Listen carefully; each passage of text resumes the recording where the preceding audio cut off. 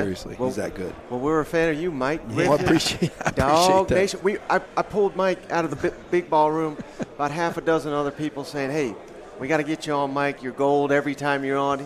You're always gold for us, so we appreciate you making time for us. Yeah, absolutely. Oh, no problem, guys. I appreciate it. Anything you learned from Kirby and company yesterday? More than anything, it was just kind of an overall sense that Kirby's in the right place right now, and that George is in the right place right now. I mean, look, it's been a well-documented, challenging off-season, and you wondered, well, what happens when we get to Nashville at SEC Media Days? What does Georgia look like? What does Georgia sound like? How is Georgia perceived, right? And I felt more of a vibe of joy than I've felt since the second quarter of the TCU game. Yeah. Honestly. I mean, it was just like, this is what a two-time defending national championship program is supposed to look and sound like. And I give Kirby credit for that because he's at the top of the chain and everything kind of trickles down from the leader. And Kirby was as engaging, as charismatic as I've ever heard him in the time that I've covered him going back to 2018. What'd you make of old Nick Saban there talking cakes and Europe? And entertaining as always, must-see theater, a gift to the league, a 7-time national champion. I can't get the comparison of Saban and Dale Earnhardt out of my mind when I think about the Intimidator in the black number 3 car. Yeah. Right. And I think about Alabama and Nick Saban and the same effect that you just say it and people say, where? And even if people don't like Alabama, they always want to know how Alabama did. Right. And it was the same way when we used to turn on a NASCAR race. Who's winning? Where's Earnhardt? How'd your favorite team do? What Alabama do today?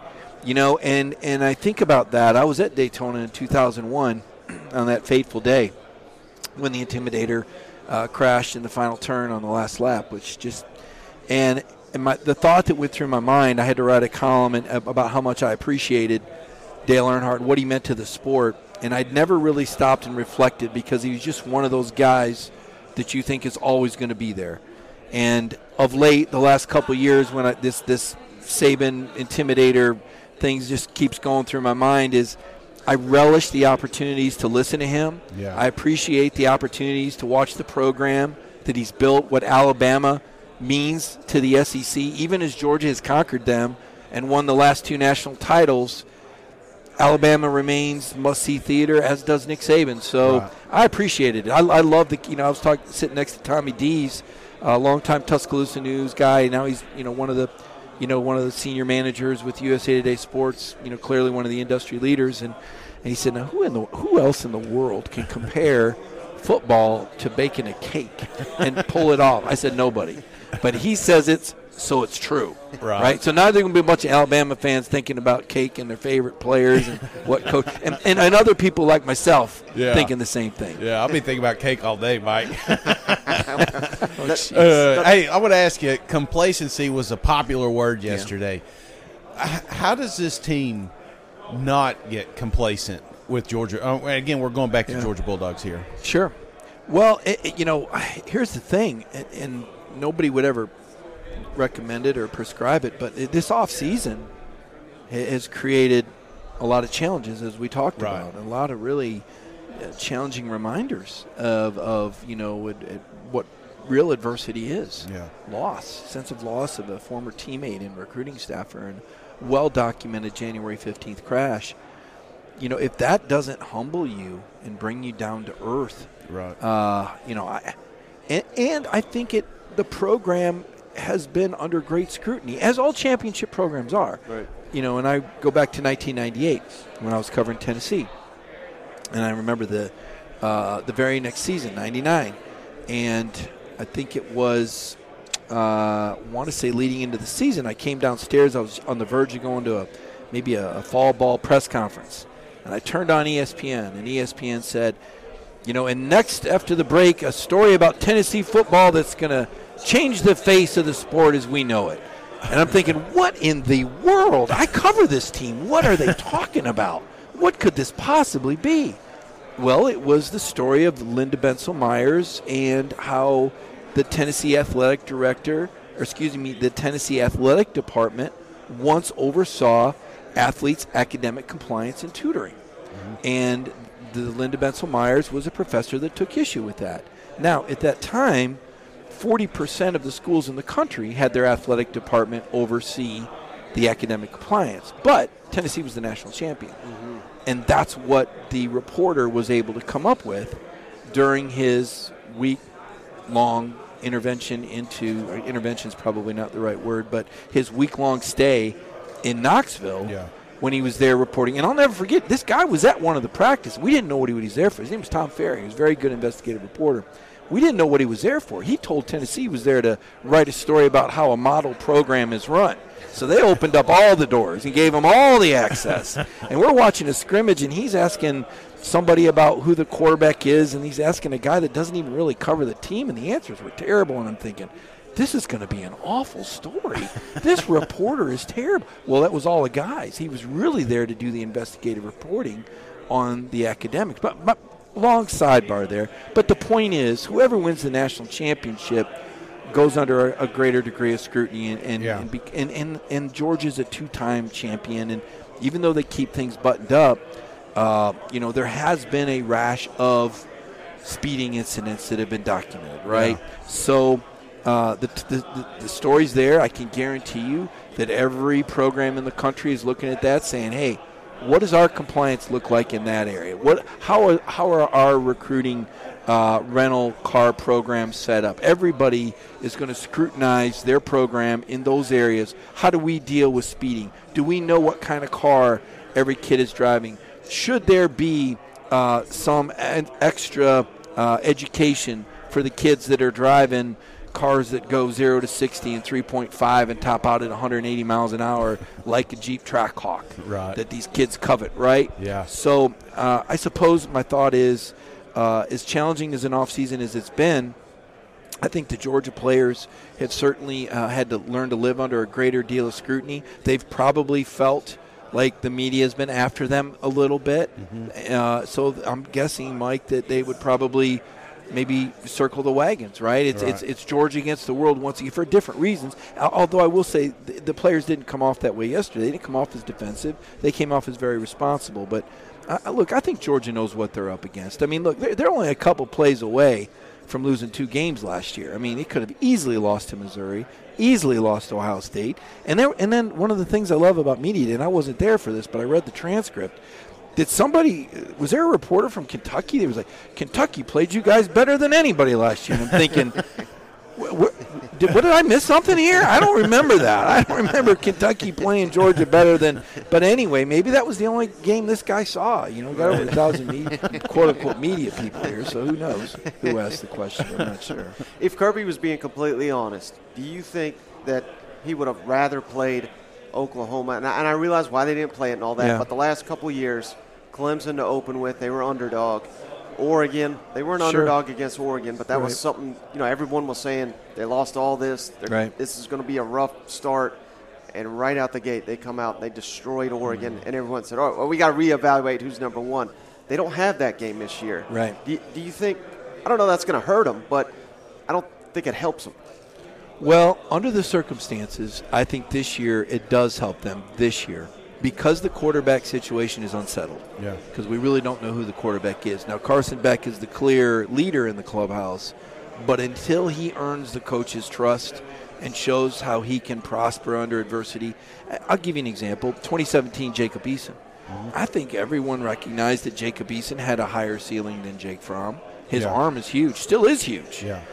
But yet it was Jake Fromm that was the Georgia quarterback moving forward because Kirby felt like he could trust Jake's decision-making more than Jacob Eason. And I'm not saying that I necessarily don't think that Beck will be the guy, but what I'm saying is it's not done. And because they don't play Oklahoma, they can take a different approach to this quarterback situation. I remember Michigan State's Rose Bowl year I covered in, 2013. I think Mark D'Antonio played 3 quarterbacks through the first 3 games. Now, you could argue that bit the Spartans on the ass because they lost at Notre Dame in Game 4. I think it had more to do with 5 phantom pass interference penalties that Tommy Rees, the Alabama offensive coordinator, I believe he was the quarterback then, they were the benefactor of at Notre Dame. They get a few calls there now and then. But point is, I think that because they don't have that Oklahoma game, I think they can play this quarterback competition out. Now, you can ask me the same question on September 30th. They'll play at Auburn, and while I think that Auburn is sneaky good and Hugh Freeze is good and sneaky, whatever order you want to put that in, that game is a threat because it will be the first road start for one of those quarterbacks. And Jordan-Hare Stadium is a house of horrors. Yeah. I said horrors. Don't Shane. Don't give me that look. I saw you over there.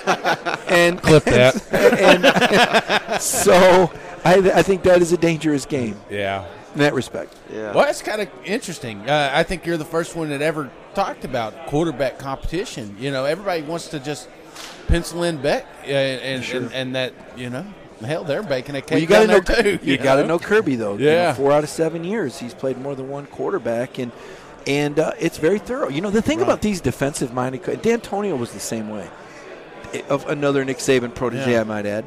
The thing about the defensive-minded coach is their attitude is – well, hell, you just coach these guys like they're anybody else. They're quarterback, cornerback, linebacker. No. Offensive coaches, Spurrier, no. This is a different – the quarterback is a different animal. It's a different breed. Absolutely. It's the same animal. It's a different breed, though. Yeah. Right? You don't – now, but the defensive coaches, they're a little bit more tougher-minded. And, well, you need to show – he needs to be able to handle that. Absolutely. Send him to the bench or yell at him in front of everybody. Whereas, I think about a quarterback whisperer, and I see David Cutcliffe walking around, and I think about how David managed his quarterbacks. And now you better believe there was great discipline at Tennessee under David Cutcliffe. I mean, right down to the quarter of an inch of where guys lined up and getting it right.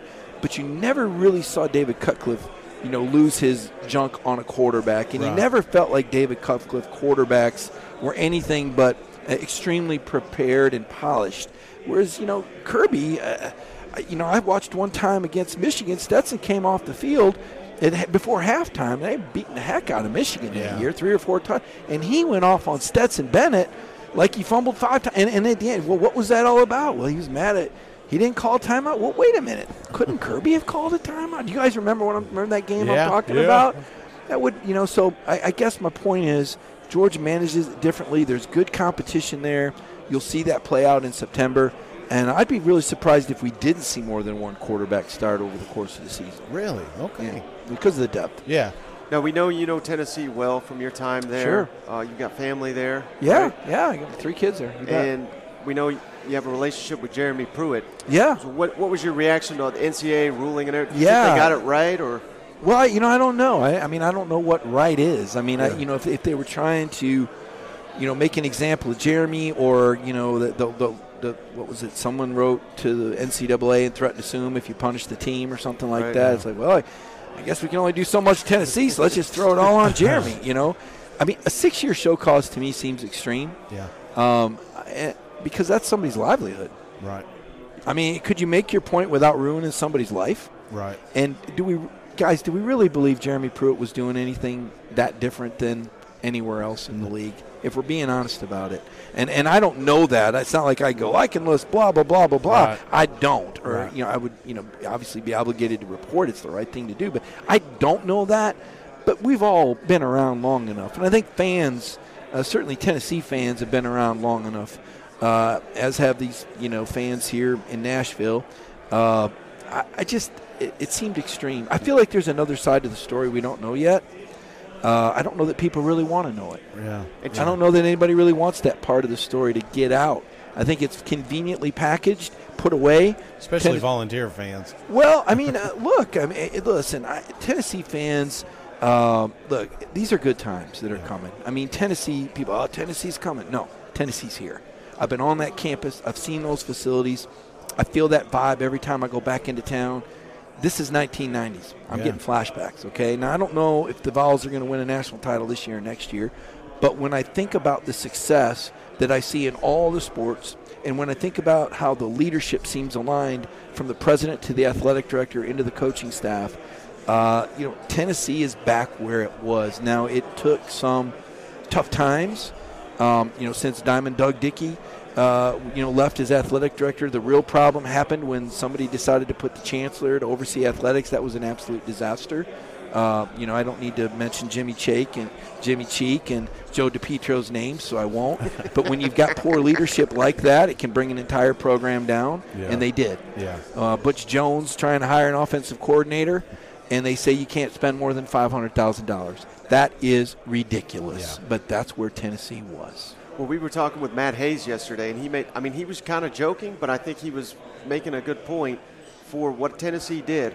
What happens if Billy Napier doesn't live up to the expectations, Jimbo Fisher? The smart thing, instead of paying these buyouts, is exactly what you said. Find cause. Bring the NCAA in. It saved Tennessee some money. It could save some others. And, could you potentially see that happening? Well, and again, we're not saying Napier's cheating. You're talking cheating. about Billy Napier. We're not saying Jimbo's cheating. I was just having Bruce Pearl flashbacks a minute ago. Talk about Tennessee fumbling a Hall of Fame coach away. Not that Rick Barnes hasn't done a sensational job. He has, but, has anybody done better than Bruce Pearl in Auburn? Could you have ever imagined the day that Auburn basketball – they were completely irrelevant. I just can't even – and I covered Auburn basketball way back. And when Bruce took that job, I was like, this job's going to kill him. Yeah. He's going to coach so hard. And he's killed it. Didn't they beat North Carolina and Kentucky in one turn, something stupid like that. And I should have known he could do it because I watched him do it at Tennessee. But I digress. I just had a discussion with some friends from Jacksonville about Billy Napier, and they're convinced that even if Florida has a losing record this year, that Billy Napier would be back for a third season. Yeah, I don't see it, man. It's easy to say that now, but I can't imagine. Florida hasn't had a coach have back-to-back losing seasons since the 1940s. Right. I can't even imagine that. And what seems even more crazy to me is that you have got arguably the greatest college football offensive mind sitting there 2.5 miles away. Yeah. Steve Spurrier. Yeah. How in the world is he not part of the solution? How in the world do you not consult with Steve Spurrier? And yes, I'll admit, I have an interest in Coach Spurrier. I am the chairman for his coaching award, and so I've built a relationship up with him over the last few years. And I can tell you, he's still Steve Spurrier. The other part of him that I'll share with you guys is that he is one of the most loyal, warm personalities that I have ever met. What we saw on Saturdays, and again, it's unique that I'm the chairman because I never covered him. Yeah. I always covered the other team. I covered Auburn. I covered Alabama. I covered Tennessee. I covered Georgia. So I know of Spurrier from the other side of things. But now, haven't seen what's behind the curtain down there in Gainesville, and a lot of these 1990s Gators come back for this Spurrier Award. Last year, Sonny Dykes won, and the legend was Bob Stoops. You kind of see the magic, and you see the connection, and it really wasn't that much different than when I felt at Tennessee with Al Wilson and T. Martin and Peerless Price. And you guys know, right? You've been around it. I'm seeing it happen now with Georgia, that connection, that connectivity. Yeah. It takes a coach with great charisma and leadership to bring that out. And I just don't think Billy Napier has it. Yeah. I think he's a good football coach. I think he's a good man. But that's not enough. You got to have charisma. And you got to have a long enough runway. And if you have losing seasons at Florida, that just doesn't cut it. We know that fan base. We know that level of arrogance and self-importance. They can't hack a third year of Billy Napier if they don't have a respectable season and beat a Florida State or a Utah or a Tennessee. Right. They just aren't going to go back to being downtrodden. The money people there just won't tolerate it. And the question is, if they could hire any coach they wanted, who would they get if they fire Billy Napier? I've already got him fired. You've already heard that. I've already passed judgment. Sorry, Billy. I could be wrong about all this. He might win 10 games this year. Yeah. All you need to know is that Georgia's leading returning wide receiver is a guy named Ladd McConkey. Yeah. Tennessee fans are like, oh, boy. We know he was a Tennessee fan, and Jim Chaney never made it to his house. Everybody makes jokes. Jim stopped at a cafe somewhere. No, he didn't. He went to the high school. He just never went for the in-home visit. But Billy Napier is from that hometown and didn't even offer the guy a scholarship. I will say this. Stetson Bennett was headed to play for Billy Napier at Louisiana before Kirby Smart's 11th hour call on signing day in 2019. So at least he recognized Stetson Bennett. Yeah. But this is a guy that didn't even recruit a kid from his. So we'll see what happens. I like the guy. And I know it sounds like I'm picking on him a little bit, but the reality of it is he didn't do a great job last year, and that's a place you better do a great job. Well, sticking with Florida, 5 years from now, is Florida, Georgia going to still be at a neutral site? Yeah. I know Kirby's not a fan of that. You know what? There's enough. There's a few people that are, and they're very important people, and there's some fans that are too. But to your point, as competitive as things are, it's just hard for me to imagine. Like, could you imagine if Tennessee and South Carolina played every year in Myrtle Beach, or if Alabama played LSU every year in New Orleans? Yeah. I mean, you're not going to give up that big game. You're just not going to give up an opportunity, especially now. And I pointed this out, and I didn't do this to take a jab at Georgia fans, but just to enlighten them. You know, I look at what your athletic director there, Danny White, is doing, and some of the plans for Neyland Stadium and what they're going to do down there, and how it's going to be kind of like the Braves ballpark where they're going to put the restaurants and a landing. It's going to be an unbelievable vision. Yeah. Tennessee is going to jump ahead of so many other programs with what they're going to do around Neyland Stadium. And Philip Fulmer kind of opened it up with the walkway idea that he'd always had, and now we're hearing about restaurants. And can you imagine, guys, what that scene's going to be like when they do that? No. And everybody can just stay right there around the stadium. And I mean, I just, as if there's not enough orange and white already. I just can't imagine. And meanwhile, Georgia's taking their best game and giving that $45 million of economic impact to Northeast Florida. You know, I don't know if you've been to the Gainesville airport lately, but I think they got about 16 gates, right? Yeah. Athens doesn't have public flights going in and out, right? Yeah. If you want to look at the schools and the city infrastructure between Gainesville, which is 70 miles from Jacksonville, and Athens, Georgia, it pales considerably. So there's a lot of inner workings and politics behind it.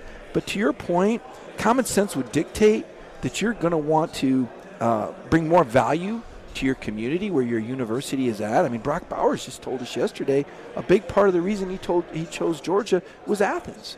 Yeah. It really is an amazing college town. I think it's the best college town in the country. I think it edges out Ann Arbor, right? Now, you say Knoxville. Knoxville's a city. Knoxville is a metropolitan.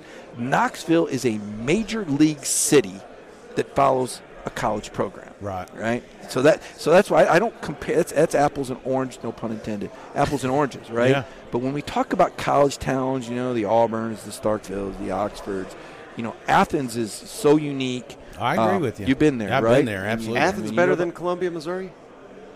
I'm kidding. You had me going there. All right, last thing for you, Mike. Really appreciate your time. The question, this is the only question Dawg fans really have. Yeah. Do they go 3 for 3 for the first time in the AP poll history? Wow. That's the betting guy would say no. I mean, nobody's done it since Minnesota in 1936. Georgia's won 27 straight regular season games going back to playing Florida and Jacksonville in 2020. There's been so many changes in that program and their personnel. I mean, Jalen Carter was like two people. Yeah. It's like they had 12 guys on the field because he literally was. Well, you saw it. I mean, Kirby called him a train wrecker and havoc maker, and he was. And Kenny McIntosh, which I still don't understand how he slipped in the draft, but this guy was like Marshall Faulk with his ability to catch the ball downfield. He was a receiver, and then when he needed to be a running back, he was running over people down the stretch. Kendall Melton is incredibly talented, but can he catch the wheel route 35 yards? Can he beat the linebacker? Do they have it? Darnell Washington, Agent Zero, Tennessee called him, among other things apparently in one of these reports. was a game changer, 6'8", 270. Yeah. Even though he only caught 28 balls, he changed how you had to defend Georgia. Right. When you've got a guy like that, it's an impossible matchup. If you go big, he runs routes on you. If you go small, they truck you. And he's gone. So the Georgia offense, a lot of people are going to say, oh, well, Todd Monken's gone. And Monken was ingenious, no doubt.